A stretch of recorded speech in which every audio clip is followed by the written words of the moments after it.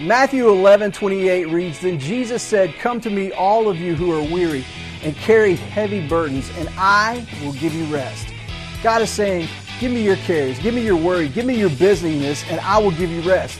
The only way we will truly find rest for our souls is to be in God's presence. That's why it's so important that we carve out time to pray, read the Bible, and attend church. I'm Pastor Rusty. This is Hope for Today.